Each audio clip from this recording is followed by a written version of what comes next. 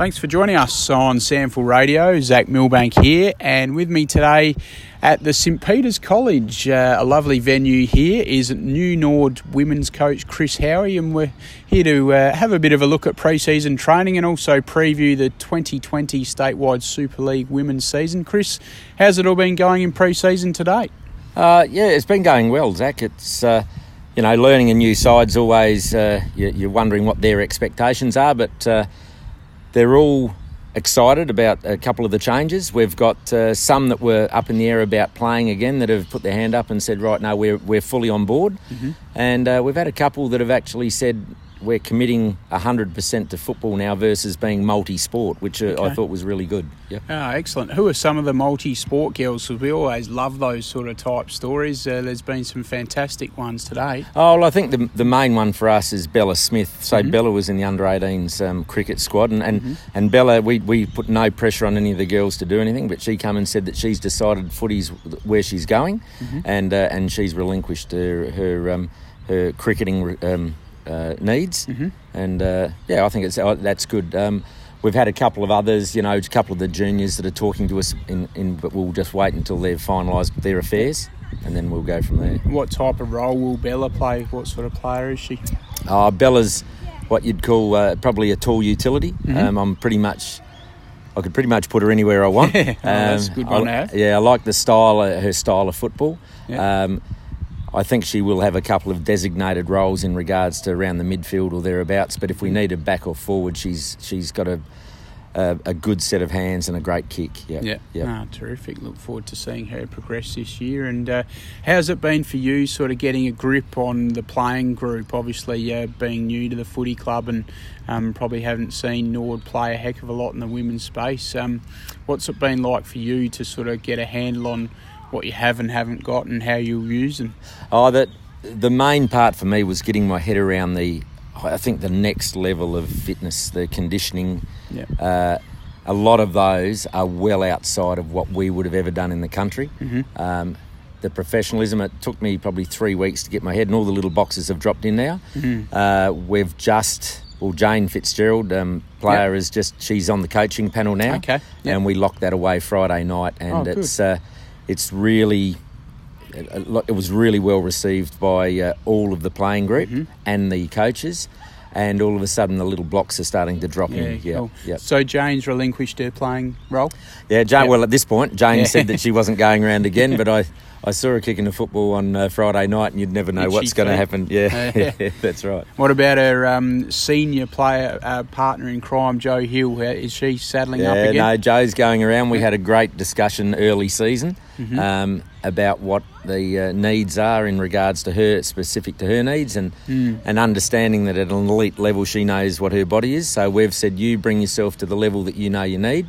And Jo will be going around again. Yeah, fantastic. And I know another couple of senior players, we saw one of them there just a minute ago having a kick and already warming up, is your lead ruck, Leah Cutting, obviously co-captain, and last year as well with Beck McMahon. She's probably no doubt champing at the bit as well after missing on last year with injury. So Beck, and we've said the same to Beck, her rehabilitation on a broken leg is coming along quite well. She got cleared last week, and again we've just said to Beck, you're going to be the only one that can tell us how you're faring, and Leah's just busting to get on the field again. Excellent.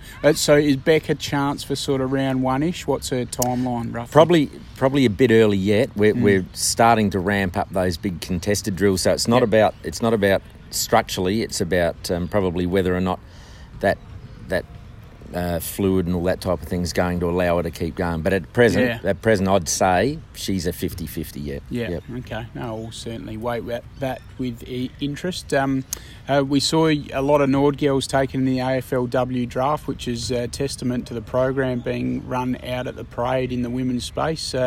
A great result for the club, but it means all of a sudden you've got some holes to fill and plenty of opportunities for others to push up and show their wares. And that's exactly how we've addressed it. It's congratulations to the girls that have got to that next level, but I can't look backwards, and it's about the opportunity with the team that I've got. And we've had a couple of girls that have come from the Simon Black Academy, and they're here and looking all right. So I think we'll find that we'll have a few that see this as a real opportunity to go up the next level. Yep. Tell us a little bit about the Simon Black Academy and who the girls are that have come from there.